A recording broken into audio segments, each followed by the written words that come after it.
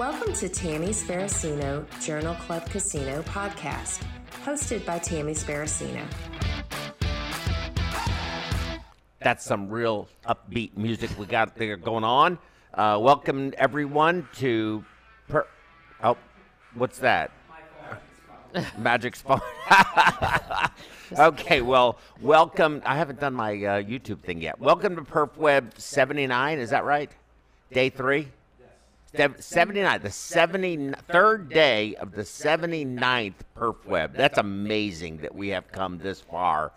Wait till we're at 100. I can't wait. We're going to have something special go on during that period of time. Anyway, let me get through all of our various different little comments, and then we'll get started on the program. So to contact us, you've got contact@perfusioneducation.com. You guys already know that. You got our contact number. Check out the scroll bar. And call in. We're still waiting. Anyone calls in, we're spinning the wheel 10 times, okay? I'm going to get people to call in. It's going to happen one day. We're going to need a second phone line before long. The scroll bar that you see down below there, it has all of the information you need about the social media platforms. And I need to tell you, this is the first day, the first program that Magic just told me, that we are live streaming to LinkedIn. So I want to welcome our LinkedIn viewers. This is a real special day. It's your inaugural. And so welcome to the PerfWeb platform and program. I hope you enjoyed today. The MediWeb app, you go on the Apple Store. You could go on the App Store. You could go on the Google Play Store, and you can check out our app. There's 2 apps. One is the Critical Care Perfusion app, which is great for getting your pump cases ready in the morning or afternoon, whatever the case may be, for critical care nurses, for ECMO specialists, for critical care docs. And then there's the standalone app, which is incorporated in the big app, and that's the IV rate and dosage calculator. That is a fantastic app. But you get both. With the critical care app, you get only that. With the smaller app, one's $2.99, the other one's 99 cents. No need to buy them both if you buy the bigger one, which I recommend that you do. And it's only $2.99. I say it all the time. I only need to sell 999,999 more, and I'll be able to retire. Our podcasts, your favorite podcast streaming software, whatever that may be, you can go on there and you can listen to us while you're driving down the road. All of our programs are podcasted, so you can listen to the program on your way to work, on your way to the bowling alley, on your way while you're walking around the grocery store with your headphones on, whatever the case may be. I think it's a great opportunity for you to hear our dialogue. And the data, you may not see the diagrams, obviously, but the data is still, I think, in the opinions, the expert opinions are very worthwhile in that regard. So I want to, again, welcome you and to introduce, of course, Tammy. We all know Tammy. The Tammy Sparacino Journal Club is what we were doing. Tammy reminded me yesterday that she did not want it named her name, the Tammy Sparacino Journal Club, but that's the only way we could have done it.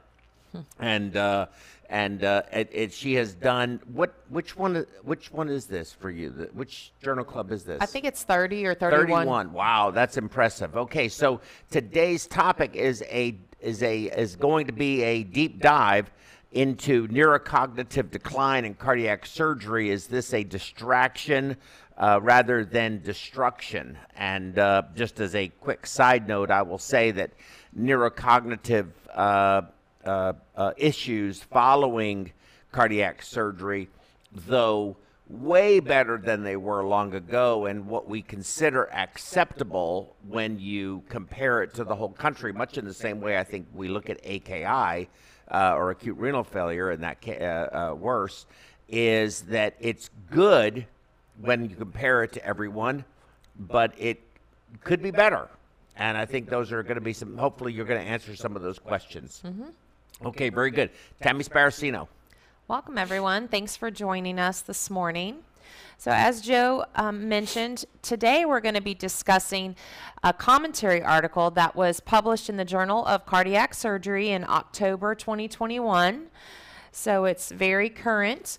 The title, Neurocognitive Decline in Cardiac Surgery, Distraction Rather Than Destruction. It is published by Dr. Caldonazzo. Caldonazzo. I don't want your help in this one, but yeah, thank you. No problem. You told me your eyes were tearing up. My eyes are tearing up today, so you guys are going to have to forgive me. I'm having a little bit of trouble reading. And he is out of Germany, Jena, Germany, in the Department of Cardiothoracic Surgery in Friedrich Schiller University. All right, so let's talk about the abstract. Background.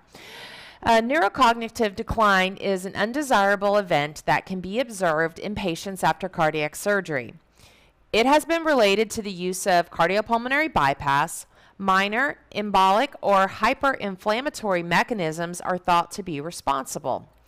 In this issue of Journal of Cardiac Surgery, their neurocognitive decline was observed in 22 of 30 patients after cardiac surgery with the use of CPB.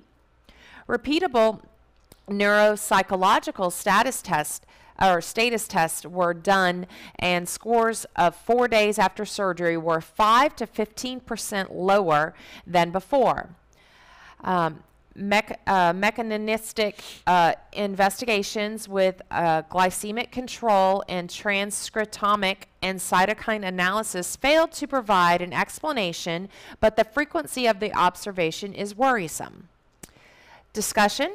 However, available evidence suggests that neurocognitive dysfunction disappears within a few months, and later on, no difference to controls that did not undergo surgery can be detected.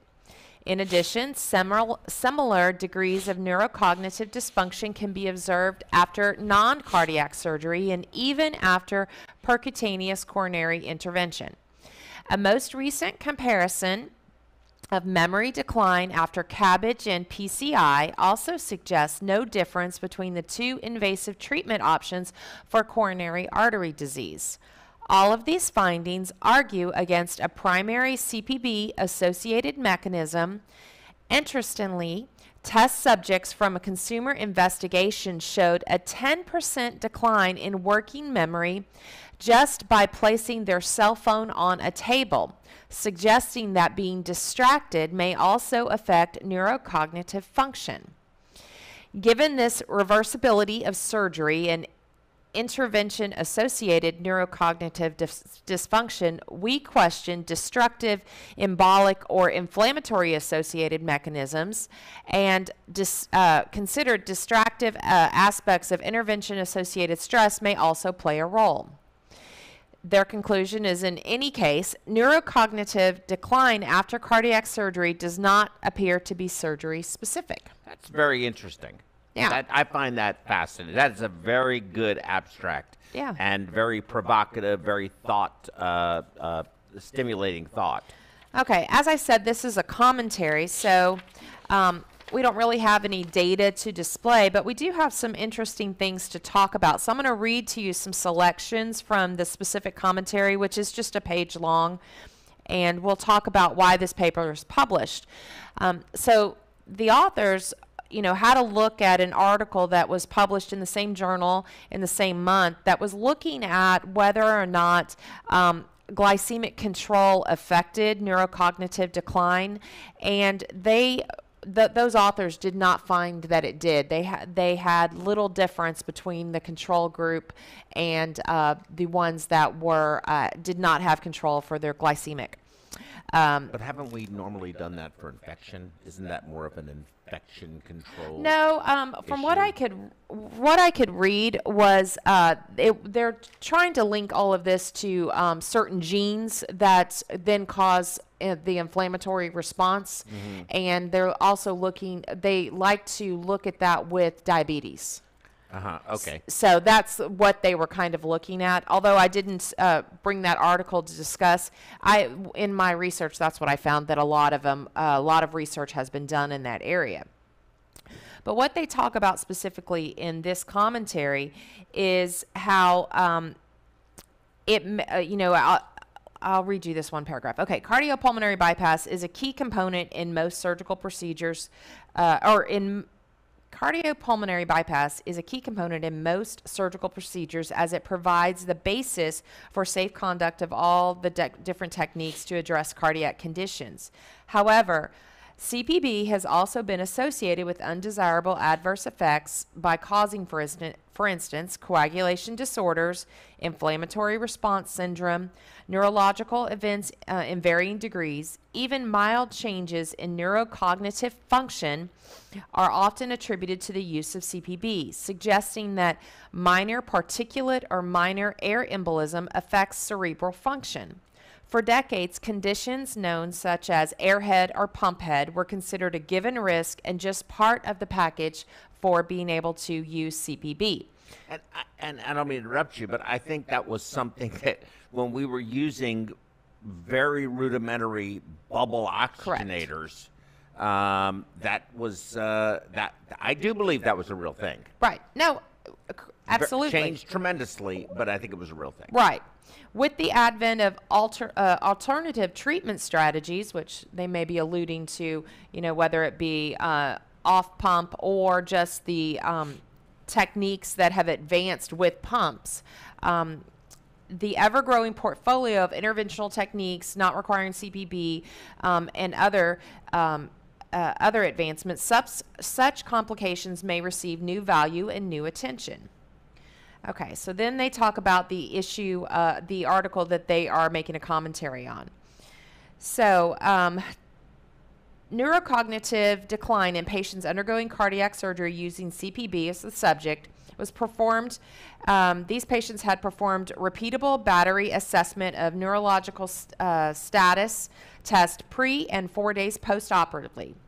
These tests assess changes in short and long-term memory, language, attention, global cognition, and visuospatial function. They found that 22 of the 30 patients examined showed significant decline in neurocognitive function. Scores at 4 days after surgery were often 5 to 15% lower than before surgery. The authors excluded a possible relation to glycemic control, but were unable to provide more revealing insights despite sophisticated transcriptomic and cytokine analysis. Irrespective of possible molecular mechanisms explaining this finding, the fact that 3/4 of the patients appear to experience neurocognitive decline after cardiac surgery is highly disturbing and requires deeper investigation. The good news is frequent clinical conditions of this neurocognitive function decline is usually restored after 3 months, and at 1 year, the cognitive function is undistinguishable from patients that did not undergo cardiopulmonary bypass. In addition, post-operative neurologic dysfunction is common in all types of surgery, and its incidence is described between 5 and 15%. Certain high-risk groups, such as a hip fracture patient, may reach up to 60%. Thus, the association to the use of cardiopulmonary bypass may not be as clear as previously thought. I think that makes a lot of sense to me. I think surgery in and of itself is stress-inducing. Correct. Anesthesia, we believe we know the effects of general anesthesia, but how much of that contributes. But one thing that you said that it has me a little bit confused, and maybe you can clarify it, is if you're comparing this person to that person and saying that there's no difference in neurologic status, are they comparing the patient to themselves preoperatively, or they're comparing it to a control group? No, they're comparing it to themselves. But because people have different baselines, right?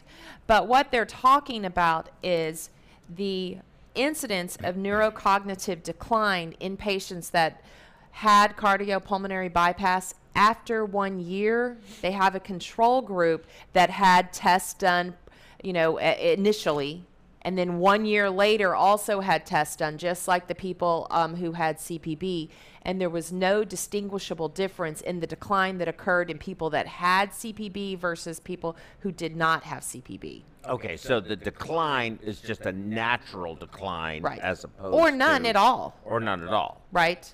So that's kind of the point, is that although CPB may cause temporary neurocognitive decline, at 3 months you can already see most of it has returned, and then at 1 year it is indistinguishable from their baseline. And then they're also saying that it may not be the CPB. Right, that's the whole So point. they're just saying that following cardiac surgery or following surgery, right, following an intervention of some kind is what they're alluding to. Yeah, that makes a lot. I mean, I think that's very telling. Okay, I'll read you just a little bit more, because this is a really great commentary.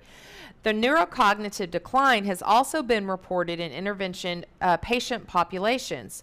In patients with non-STEMI, for instance, undergoing PCIs, its incidence has been reported at 28.8%. Can you say that one more time? So in patients that have a non-STEMI that then had a PCI, the incidence of neurocognitive decline has been reported at 28%.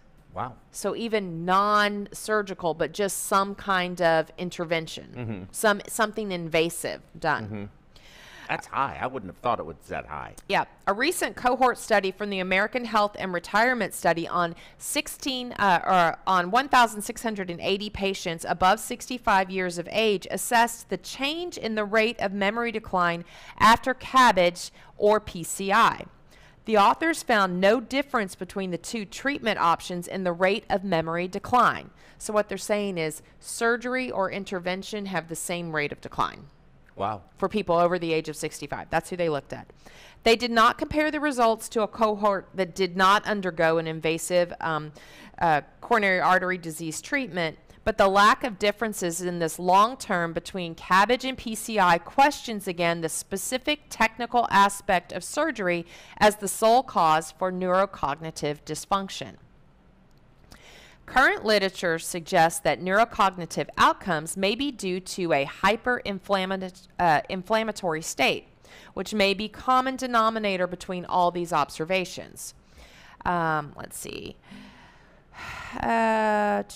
Okay, so one author based their hypothesis on the inflammatory scenario and therefore investigated diabetic patients and glycemic control, where a pro-inflammatory condition is supplemented by the use of CPB. So these diabetics already have a pro-inflammatory condition going on, Sure. and then you put them on CPB, and so he tried to compare those and see how they affected each other. The findings, as well as the other observations of the neurocognitive dysfunction in the absence of CPB, question if CPB is a key contributor to the incidence of neurocognitive dysfunction and argue against a strictly embolic nature of the complications.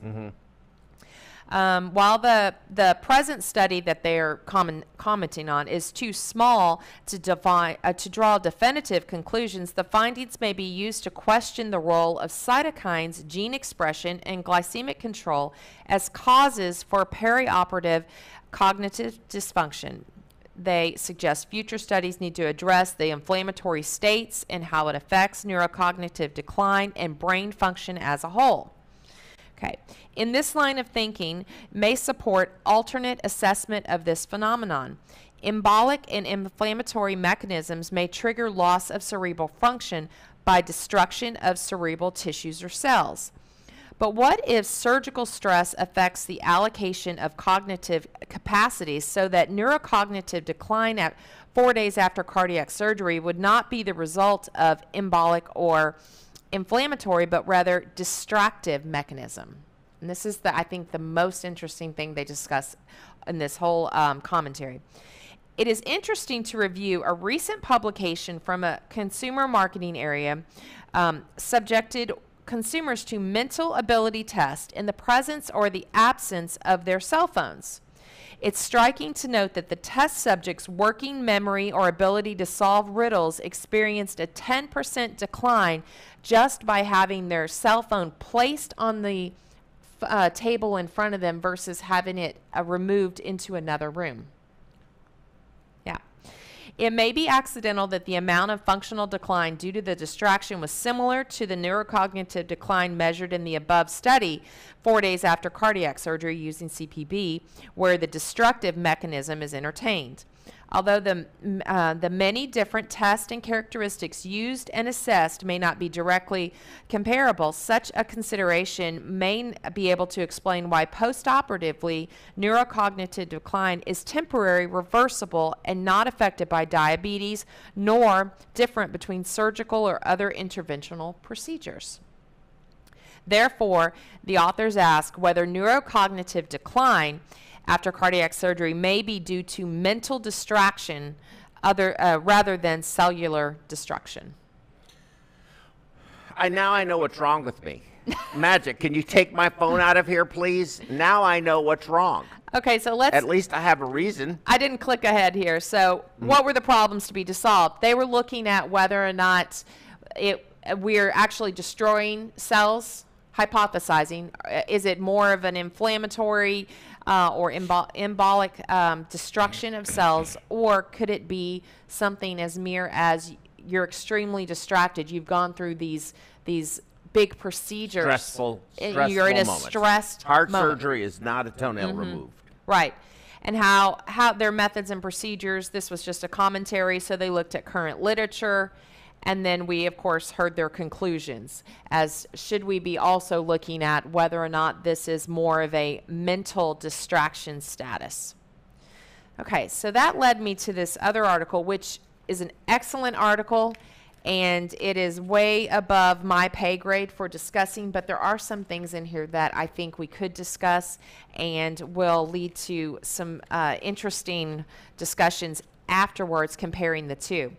So this article was published in the Biomedicine article. It's part of the Lancet Discovery Science online series. It's Surgery, Neuroinflammation, and Cognitive Impairment. It's by Alam and colleagues, published in 2018. Okay, here's the abstract. Trauma experienced during surgery can contribute to the development of systemic inflammatory response that can cause multi-organ dysfunction or even failure. Post-surgical neuroinflammation is a documented phenomenon that results in synaptic impairment, neuronal dysfunction and death, and impaired neurogenesis. Various pro-inflammatory cytokines, such as tumor necrosis factor, thank you. TNF-alpha. Yeah, alpha. Maintain a state of chronic neuroinflammation manifesting as post-operative cognitive dysfunction, post-operative delirium. Furthermore, elderly patients with post-operative cognitive dysfunction or delirium are 3 times more likely to experience permanent cognitive impairment or dementia. We conducted a narrative review considering evidence extracted from various databases, including PubMed, Medline, and Embase, as well as journals and book reference lists.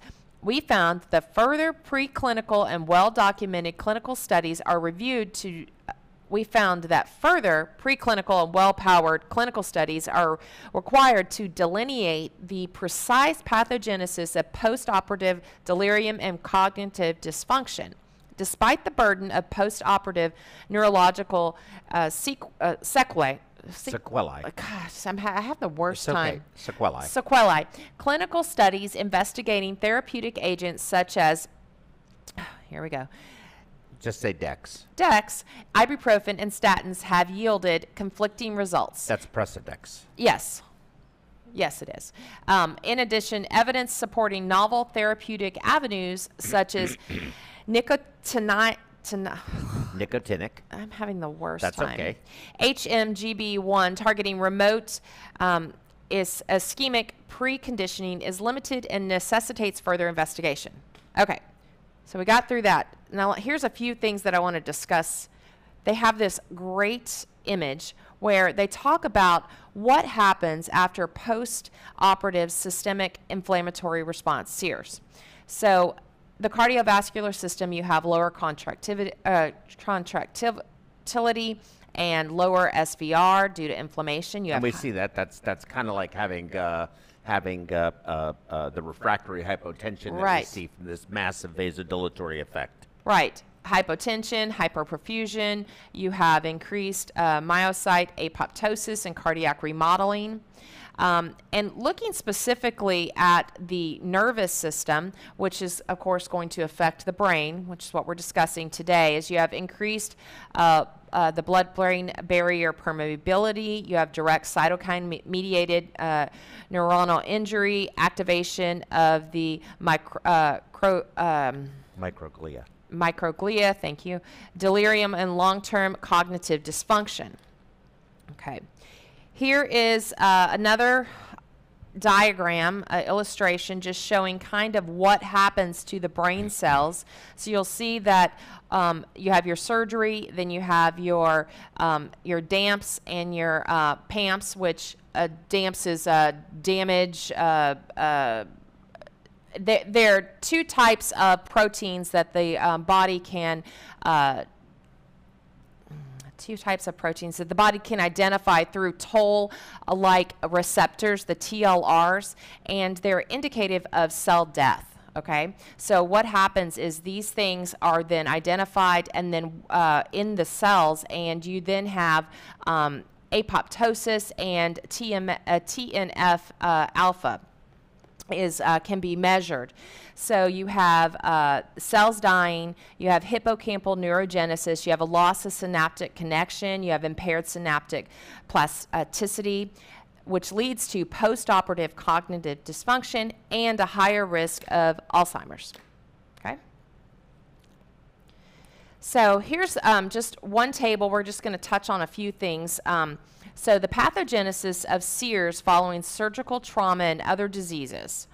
So stage 1, you have initial localized inflammation to limit further injury and promote site healing following surgical trauma, infection, burns, various other conditions. Okay, so in that state, everything is sort of a local inflammatory response responding to activation. Okay, so you're going to have macrophages, neutrophils, all of that going to the site of the injury. Stage 2, you're going to have activation of early compensatory anti-inflammatory response called CARS, aims to restore the immunologic balance. So CARS is what happens there is you have lymphocytes working with against apoptosis, and they're trying to dampen everything that's going on, trying to return to that normal state. When you're in CARS, it causes a decrease in leukocyte antigen presenting receptors on monocytes, as well as increased production of specific cytokines such as IL-10 that act to suppress TNF expression. Okay. Ultimately, you're trying to restore normal immunological balance and response. Homeostasis. Right. You're trying to restore homeostasis. Okay. So when you're in stage 3, this is the overactive pro-inflammatory Sears reaction predominates over the anti-inflammatory response. So it causes endothelial dysfunction, increased microvascular permeability, profound vasodilation. You'll have the activation of the coagulation system, and other cytokines, specifically IL-6, stimulate the release of acute phase reactants such as C-reactive protein. Okay. Stage 4, the anti-inflammatory response is upregulated in order to compensate for the vigor of the systemic pro-inflammatory response, and the CARS eventually becomes excessive with profound immunosuppression or immune paralysis. Stage 5 is prolonged dysregulation of Sears and CARS response. This stage is referred to as the immunologic dissonance. The prolonged action of pro-inflammatory cytokines such as TNF, IL-1 directly alter endothelial surfaces, resulting in increased expression of a tissue factor. This initiates the production of thrombin, promoting coagulation, and also acts as a pro-inflammatory mediator itself. TNF-alpha and IL-1 promote the production of plasminogen activator inhibitor 1, which then inhibits the process of fibrinolysis. Okay, so this is a pro-coagulant state. It's further upregulated via the complement cascade, which disrupt the activation of antithrombin 3. So you have this It's a back and massive forth. pro-inflammatory Right. storm going on, and then you have your compensatory inflammatory processes, anti-inflammatory processes, which suppress become immunologically suppressed, Right. and then you still have all these massive inflammatories, and it's this rise in both of these results in a very bad outcome. Right. So you start with getting inflammatory response, and then the body reacts with the CARs, and then the SEERs will, if you proceed along this pathway, will then amp up again, and then CARs will amp up again, and then finally if you're still haven't found a balance, then you're in stage 4, where everything is just out of whack, trying to control each other. And this is something that, it's off topic, I hope you don't mind, but this is something that we have, that one of the reasons for high volume continuous veno-veno hemofiltration, not dialysis, Right. but using replacement fluid and having values that are much higher, up in the 35 to 45 cc's per kilogram per hour of effluent and replacement volume. It's to remove all of these mediators, right? Right. You will remove the pro-inflammatory mediators, but you will also remove the anti-inflammatory mediators. Whichever is higher, because the concentration's higher, you will remove preferentially, right?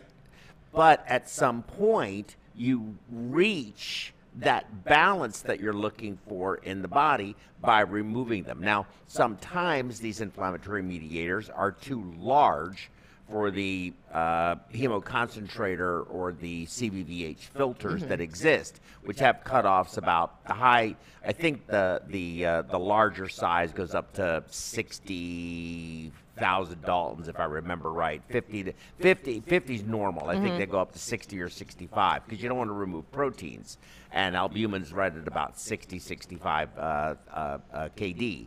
But if you take if you use the plasma, the MARS system, the molecular adsorption recirculation system, where you're actually, or the cytosorb. This is what the cytosorb is for. That's what cytosorb is for. Whether it be the MARS system, which is a little different than cytosorb, because the MARS system removes plasma from the red cells, and then you ultrafiltrate the plasma as well as run it through an adsorption filter, and then reconstitute it comes the plasma back in on the and the other red side. cells Yeah. back into the patient. Whereas the cytosorb is a whole blood cleansing process, filtering process, or adsorption process is a more appropriate term. So it's very interesting because this is something I think that we really don't think about. And I don't want to, are you ready to discuss this? No, I've or got you a have couple some more points. I'm sorry, let me stop talking. Okay. No, I think that's all. I'm sorry. That's all important, especially when we're talking about, this whole pathway that goes on after. That results in death. Right. It will. Okay. So here's just some. Like I said, this is a very lengthy article, but there are some things I thought were interesting to apply to our the article that we are discussing. So consequences of neuroinflammation. Post-surgical neuroinflammation causes a variety of structural functional alterations, and these are the ones that are most important, and that have the biggest effect. So you have synaptic dysfunction, you have neuronal death, neurogenesis impairment, and GSK3 dysregulation. I don't know what that is. It's I have it right here. Thank you. It's glycogen synthase kinase 3. It's a serine threonine protein kinase, which possesses significant pro-inflammatory effects within the brain. So it can cause it, if it's in dysregulation status, it can cause the brain to become pro-inflammatory, which is not good. Okay. As a selective organ, not necessarily systemically. Right, as a selective organ. Correct. So just talking just briefly about the synaptic dysfunction. So synaptic impairment has classically been considered a characteristic feature of a late stage neurodegeneration. It has more recently been heralded as an early indicator of dementia progression. Surgical trauma results in the pathological activation of astrocytes, thus causing the release of pro-inflammatory cytokines and subsequent synaptic dysfunction. So what they're saying there is when you have synaptic dysfunction, that is an indicator, it releases pro-inflammatories, and then that can be an indicator of dementia progression. And all of this can be caused by surgical trauma. Just by the stress of surgery itself. Right. Again, general anesthesia, incisions, opening the belly. This is specifically talking about surgical. We'll get to anesthesia, I think, shortly. There's another discussion about that. So, okay, then neuronal death. So the process of post-surgical neuroinflammation also involves several pro-apoptotic pathways and activation of TNF, which will signal promotion of apoptosis. Increased TNF correlates with increased hippocampal neuron apoptosis. Okay, so just having surgery can also cause this, the stress of it. Recent studies have identified that peripheral surgery causes a reduction in cerebral acetylcholine, thus triggering a complex neuroinflammatory response. Okay, so if you'll notice, the theme here is pro-inflammatory is the result of surgery and causing different things.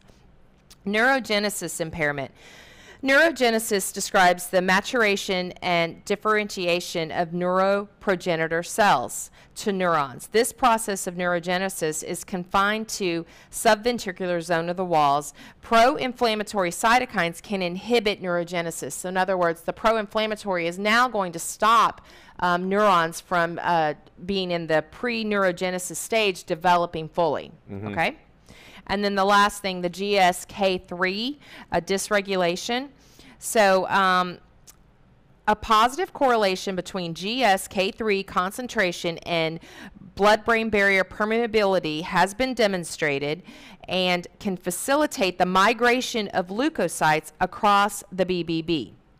Okay, so and that's a problem. It's a big problem. Migration of leukocytes, whether it be through the blood-brain barrier or in the cases where we are very much involved, and you look at ARDS, pulmonary-wise, and we frequently, that is what you see, is just a massive infiltration of leukocytes into the alveolar capillary wall. And I mean, of course, you have,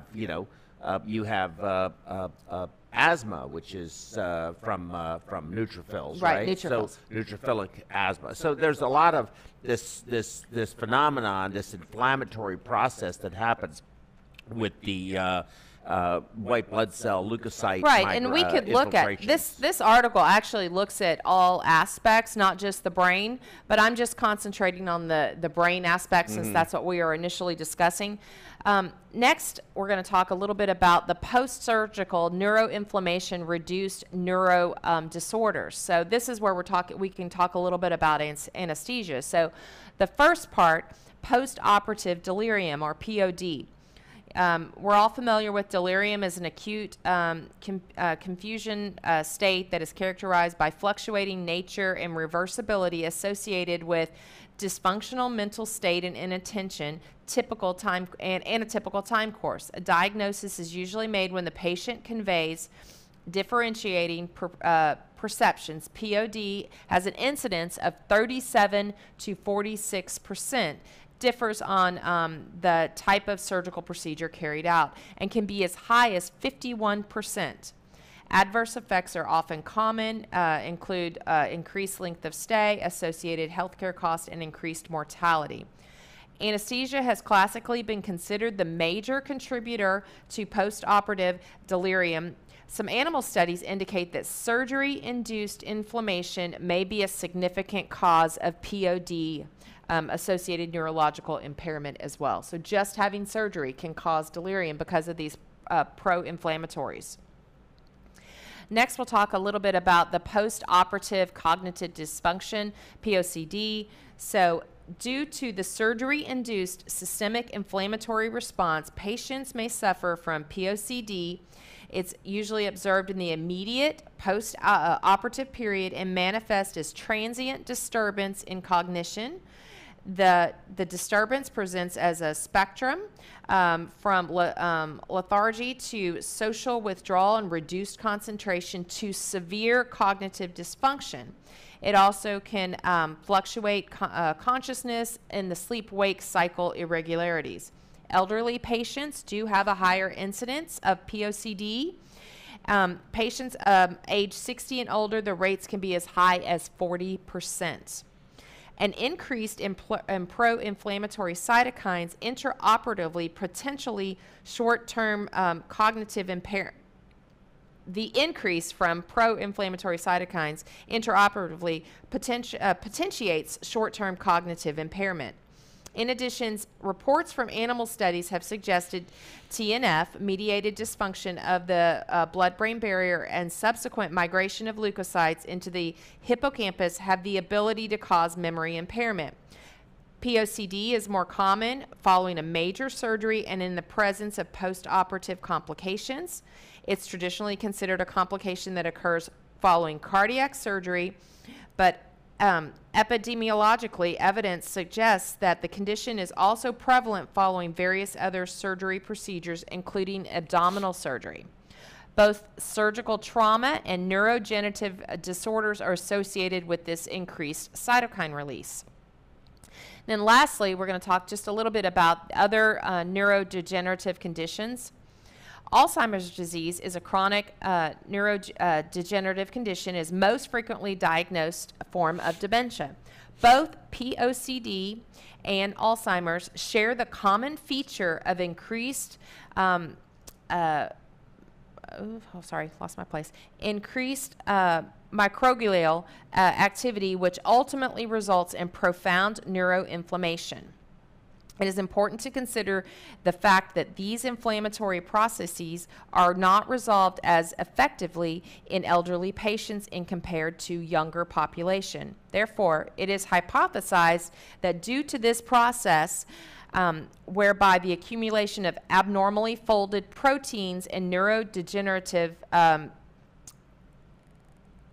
due to changes and that result in abnormal microglial activation and multiplication.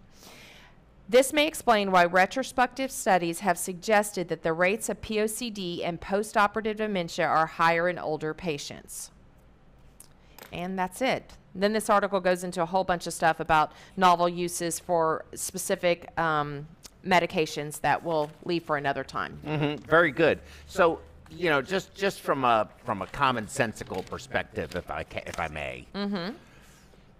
We're going to take a patient whose heart's beating, they have a relatively normal blood pressure, they may be on some medications, maybe they do have diabetes, we'll say it's diet controlled.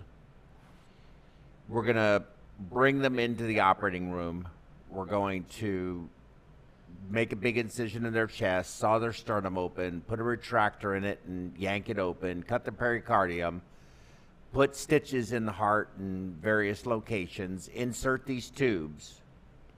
We're going to then divert their blood supply in its entirety to our venous reservoir of our cardiopulmonary bypass system.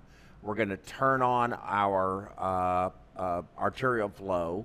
We're going to start flowing. We're going to change their hematocrit from whatever it was to whatever it is, which is going to be lower by a, varying degrees, depending on how much prime you have in your pump and whether you put blood in it or not and all that kind of thing.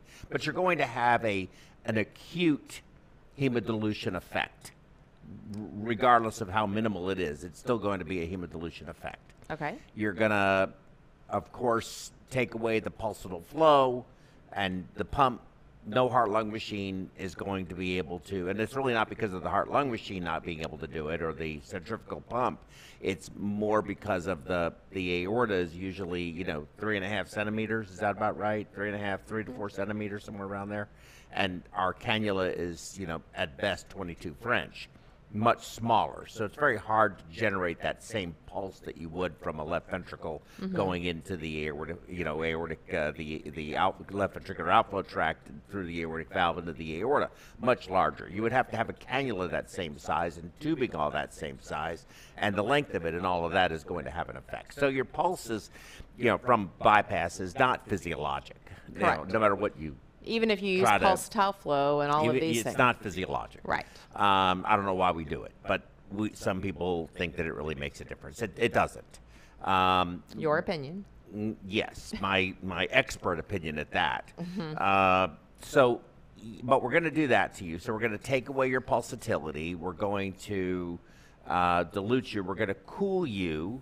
We're going to... Maybe. Yeah. We're going to put a clamp on your aorta. Think about the baroreceptors and the chemoreceptors that have now been completely thrown out of whack, at least transiently. We're going to change, your right atrial pressure is going to go to 0 from, let's say, 7 or 6, 7, 8, 10, somewhere in that range. And so you're going to have receptors that are going to sense that as well. They're going to see it themselves as very empty. And there's a reaction to that. So we do all of this.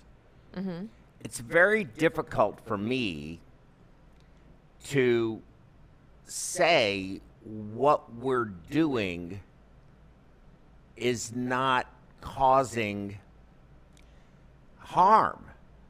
Well, it is. Yes, that's my point. I don't think anyone would argue with that. It's the degree of harm we cause. And what are our mitigation strategies for that harm? How does it affect the brain? One of the things that recently came up in a situation that I'm involved in is if we let the blood pressure drop to, the brain auto-regulates very well, but if your blood pressure gets below a certain range, or your flow and pressure get below a certain range, you now need a capillary opening pressure to get flow going to the brain. Okay. So how long is the blood flow to the brain? Because we have those episodes happen all the time. Turn the flow down, turn the pump off. And you do that, and we make some maneuvers, and although it's just for a short period of time, we come back up. But we don't really know what the flow to the brain is. Now, we use some surrogates for that. We use cerebral oximetry. That is, I believe it's become a standard. I think it is a standard. I think that, I've had some concerns about the use of it, but if you use it, you use it. If you don't use it, then you don't use it. But if you're not using that, then you're completely blind unless you're using transcranial Doppler, which would probably be a little bit better for flow. But again, flow in and of itself isn't the only thing. There's all kinds of other things. You could have flow, but if you have this, as you said, this inflammatory process that just happens, how do we measure it? How do we address it? What do we do? Or do we just simply accept that the body, for all intent and purposes, and for the overwhelming majority of patients, can simply adapt to it? Is that really where we're at? Are you asking me? Yes, I'm asking you, Tammy Sparacino. I don't know how we could measure it. Especially, surgery is such a small portion of time, even a long surgery. How you would measure inflammation is you'd have to be running some kind of blood test. So you'd be drawing blood tests, sending them to the lab. I just don't think that that's very practical for what we're doing, even in a 6-hour surgery, right? And because even if you had that information, what are we going to do about it? We're not going to stop the surgery. Right. The insult is not over until we're done, right? Mm-hmm. We have to finish what we came to do. And it probably lasts a little longer after that. Well, yes. Because you have to wake up. I mean, the stress associated with waking up Well, after and heart I think surgery is I think it shows probably it does significant. last at least 4 days because Yeah. people are often tested at that increment 4 days after, Mm-hmm. and you still see neurocognitive decline. Mm-hmm. So that is caused by something, and if we've eliminated that, the overwhelming majority of it is some kind of particulate matter, that has caused loss of blood flow to the brain, which maybe An embolic event. yeah, maybe sometime in our, not too far past of cardiopulmonary bypass, that was the overwhelming majority of what it was. Mm-hmm. But I think today that's unlikely that that's what it is most of the time. Yeah, true. And also, based on your data, based on what you've elucidated for us today, it seems that the amount of decline, which would be a clinical an outcome that was clinically relevant, right? Right. You clinically can measure. significant. Yeah, you have to measure it and Right. score it. Right. That cardiopulmonary bypass, though in my view traumatic to people, is in and of itself no more traumatic than the surgery itself, even if it were done without cardiopulmonary bypass. That's what I understand you to Yes, say. that's exactly what they're saying. And they're what they also, I think, kind of what their clever title is really trying to hit home is, yes, it is likely that there's pro-inflammatory going on, which is destroying brain cells. And there is a cause and effect relationship, right, with losing brain cells or damaging brain cells and then neurocognitive decline. And depressed neurogenesis to replace those nerve Right. cells. All of that's going on. And I don't think anyone would necessarily argue that. There's lots of studies, lots of papers that have been written on that. What's causing it, we don't know exactly. We have some ideas. But I think what is unique about this paper is they're also talking about that the types of tests that we use post-surgery to test neurocognitive dysfunction could also, they're not specific enough to be able to, because they're just questions, right? They can't tell what caused it. So maybe it was some of the pro-inflammatory destruction things, or maybe it's just that your whole mindset after a major surgery, you've had anesthesia, you're in a place that you're not familiar with. All of those things also are very distractive. And stress-inducing. Right. But even just distraction. Yeah, So, distraction, right. yes. This phone, it keeps texting. And when you're talking to me, even though I'm paying attention to you, what am I doing? I'm glancing. I'm Yes. seeing, do I need to deal with this? That's distractive, and therefore, if you then asked me afterwards, what did we talk about? I likely missed some details, and if you looked at that alone and didn't know that I was distracted by my phone, you might think I'm not paying attention, or I might have some kind of neurocognitive dysfunction going on, right? Yes. And I think that's their point. It could be, this could be a part of what's going on, and if so, that makes a lot of sense on why it's reversible. Because being distracted doesn't cause brain damage, right? It's a temporary state that once you are not distracted anymore, you should have your full cognitive function. Yeah, it's not a fair representation of actual capability. Right, exactly. So I get that. That makes a lot of sense to me. Yeah, very good. Very interesting, I think. I and thought I it was think interesting. very positive for us and our Yes. profession of perfusion. In fact, since we're on air, I think you should tell Dr. Bhatia right now, Devendra Bhatia, that the pump is your friend. Just go ahead and say it. Do it. Come on, because I'm going to use you in my debate. I'm going to pull this recording out and use you The in pump my can be useful, and I do promote it. It is what I do. But it doesn't mean it's applicable to all patients and all surgeons and their techniques. Well, I'm going to find the paper that says that neurocognitive decline is far worse with off-pump coronary than with on-pump coronary. I will find that It's going to be a great debate. That's in June. That's in June, yes, of 2023. That's correct. Okay, so do we have any questions from our audience? If we do, the phone line's open. You can see it there. And I know it's not going to ring. If it did, I would be shocked. I'd probably fall out of my chair. And again, I know a lot of this is some high-level stuff. The second paper, it was not just over your pay grade. It was well over my pay grade too. Very interesting, but it's not light reading. No, that's intense. Yeah, very much so. It's pretty intense, and it's actually really. I thought it was really well written. So if you're into that sort of thing, you want to learn more about it, you want to stumble over some words, then give this a read. Give that a read. Yeah. So let me ask you this, if I can. Do you think, now that you've done these journal clubs, 30, what was it, 29 of them? I think 31. 31 of them? Something like that. 31 journal clubs. Has this been a value to you? I mean, for me personally? Yes. Yes. Yeah, you personally. Yeah. Well, I'm curious by nature, and you don't always make time to look into things that are outside of your everyday. And I think this journal club gives me an avenue and a motivation to do that. And I'm hoping that's what it does for other people. You may not think that this paper or the other paper or whatever that I've talked about is specifically useful or interesting to you, but I hope that at minimum it sparks interest in something I may have said or made you think of something else, and then that you are able to go investigate it. Because that's, after reading all of this, I want to know all about pro-inflammatories.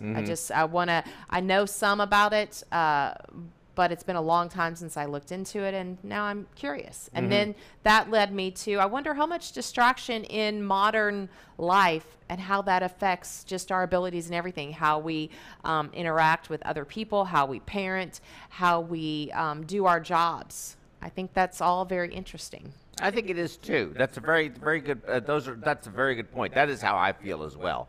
I've learned more since we started this program than I ever thought I would learn. And it's taught me, the one thing that probably has taught you the same is I don't know as much as I thought.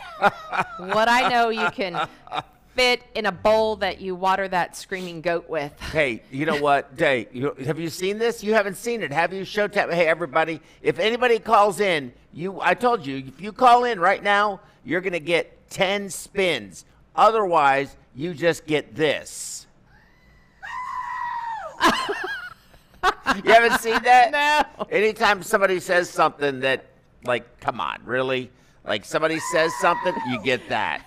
You got the screaming goat. I notice it's only directed, like, when you speak. You should really flip that goat around so it faces you. It's never going to be addressing me. Probably so. I just think it's a good tool to use for when we have a panel, maybe more people, as we move forward. And you know how sometimes somebody says something and you're like, I don't know that yeah, there we go. See, even David knows when we have to do it. All right, very good. Okay, how about let's spin the wheel. We're going to spin the wheel. Questions? We don't have any questions. We have no questions. Who am I going to spin it for? We're going to spin it for you. We're going to spin it. You know what? Let's spin it for David. David never gets anything. Does David want anything on here? Huh? Probably. Let's see. All right. All right, that's enough. That's enough. I've created a monster here. Okay, let's get the wheel. Let's do the wheel. All right. We got to do the. Aswani Suradran is watching. Sarani or Aswani, ask anything. Okay, if you do, just say hi. All right, this is going to be for Aswani unless we hear nothing, and then it'll be for David. So let's see what David's going to get.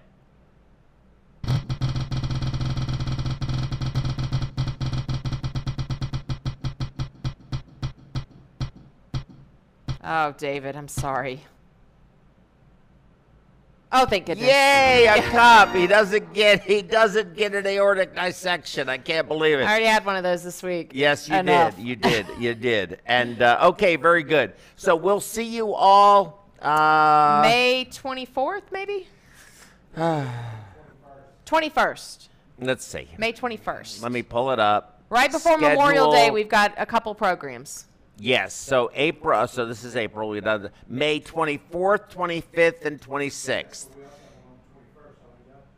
What's on the 21st? Yes, on the 21st is going to be, we're going to have Tabby here from Thailand. Oh, yes, she's going to be visiting. May 21st. It's going to be on a Saturday morning. It's going to be great. I need to get that up. It's not on the schedule right now. Get it submitted, right. Yeah. Figure out what it is. And we're going to have her give a lecture here, especially for her peeps in Thailand.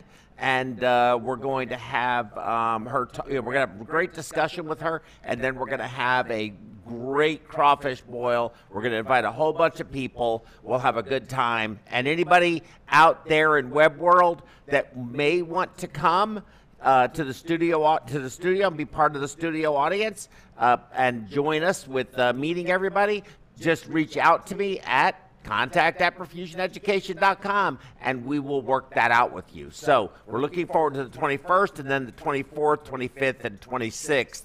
You're going to be doing perioperative stroke before cardiac surgery. Yes. Does not increase postoperative stroke. We're going to do a fireside chat with Matt Warhoover, and we're actually calling it, what are we calling it again? 5-alarm chat. Conversations at the Inferno, and that's going to be on DCD, organ availability, and work-life imbalance. Yeah. Notice how I put it that way. Yes. And then on the next day, the 26th, we're doing a fireside chat, disparities in ECMO outcomes. And this is going to be very interesting, too, because I recently read another article where their VV ECMO rate of survival was about 50%. Maybe a little under, and I had showed you that other one where it was 90%, and then we've patient selection. Yes, preferential patient selection. There's a lot of information in here that I find fascinating. Their average time on ECMO was only 14 days. Oh, for VV. That's nothing like what we saw. But but if you look at the diagnoses of the reason they were on ECMO. Well, I've got the article. I don't want to say too much about it, but it's going to be a very interesting fireside chat with some provocative data that I think will be very important for everybody to hear. And we're still working on our outcomes, I believe. We're still trying to get that done. I know I gave you that list. And I know it's been busy, so we haven't had a chance to really get into that. But we do need that. I do want to get that by May 26th. Yes, so you can present it. Yes, absolutely. Yes, please. Okay, thank you all very much. We will see you on the 21st. It's not on the web yet, but it will be, and everybody will be sending an invitation. We will have a special guest of honor. Special guest coming from Thailand. Here, so Tabby, her name is Super Porn. I don't know that I say her name correctly, right, but so she is our dear friend from afar, and we're looking forward to meeting her in person. Absolutely. So I'm looking forward to that. Okay, thank you, everyone. See you. Peace out.